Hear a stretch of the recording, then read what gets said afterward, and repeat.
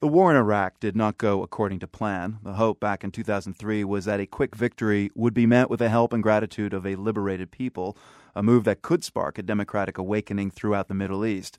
Instead, a stubborn insurgency was born, which morphed into a vicious sectarian conflict.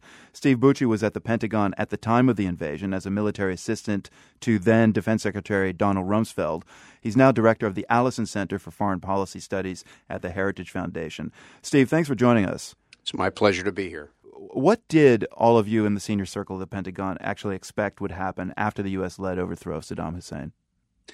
Well, going into it, we frankly expected it to be a pretty difficult fight. We were prepared for our soldiers to have to face chemical weapons. They were all carrying all their stuff because we were positive that he had the weapons, and facing ouster by a coalition force coming against him, that he would surely use those weapons. But there were no weapons, and once that was discovered, what were the plans after that, once the country had been invaded? Well, to be honest with you, the plans were at best inadequate, and there had not been adequate preparation for the idea of having to then help govern the country. We just did not think we were going to need to do that. Why not?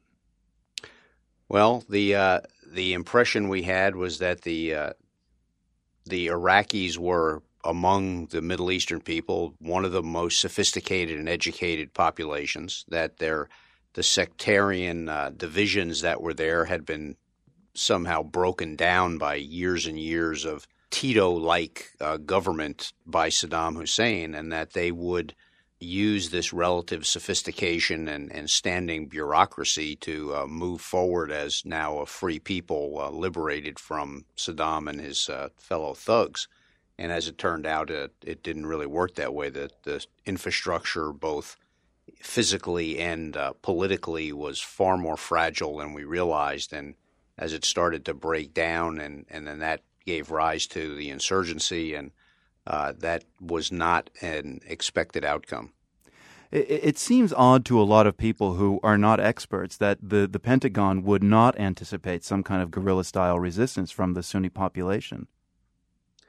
Well, keep in mind that the Pentagon, while they do a lot of political analysis, are not the political analysts for the U.S. government. And the State Department was largely left out of the pre-war planning.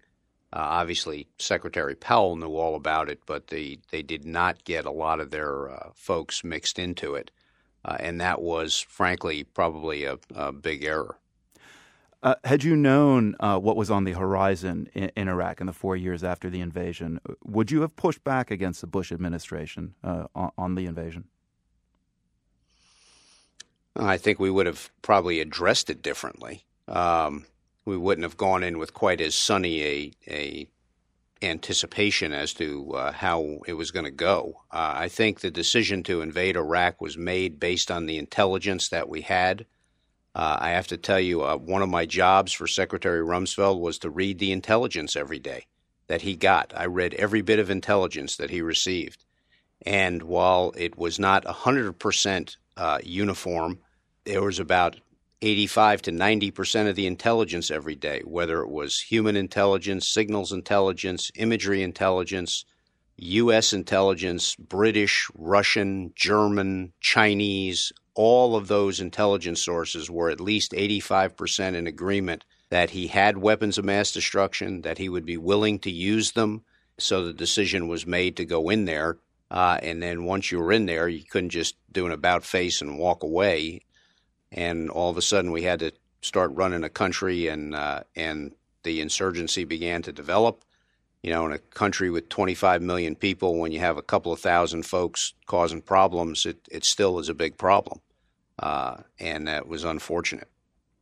There is a report of chemical weapons being used in Syria today, still unconfirmed, but do you see any parallels right now between Iraq and Syria?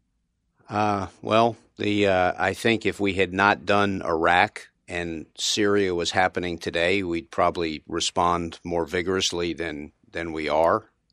There's a lot of reticence now, not just because the administration's changed, but because, you know, you look at history and you try and learn from it. Syria, we know, has chemical weapons. They brag about having chemical weapons, but there's not a good solution short of invading the country with a massive force to try and seize them all.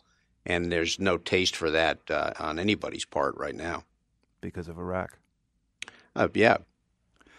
Steve Bucci was a military assistant to Defense Secretary Donald Rumsfeld at the time of the U.S. invasion of Iraq in 2003. He's now director of the Allison Center for Foreign Policy Studies at the Heritage Foundation. Steve, thank you. It's my pleasure.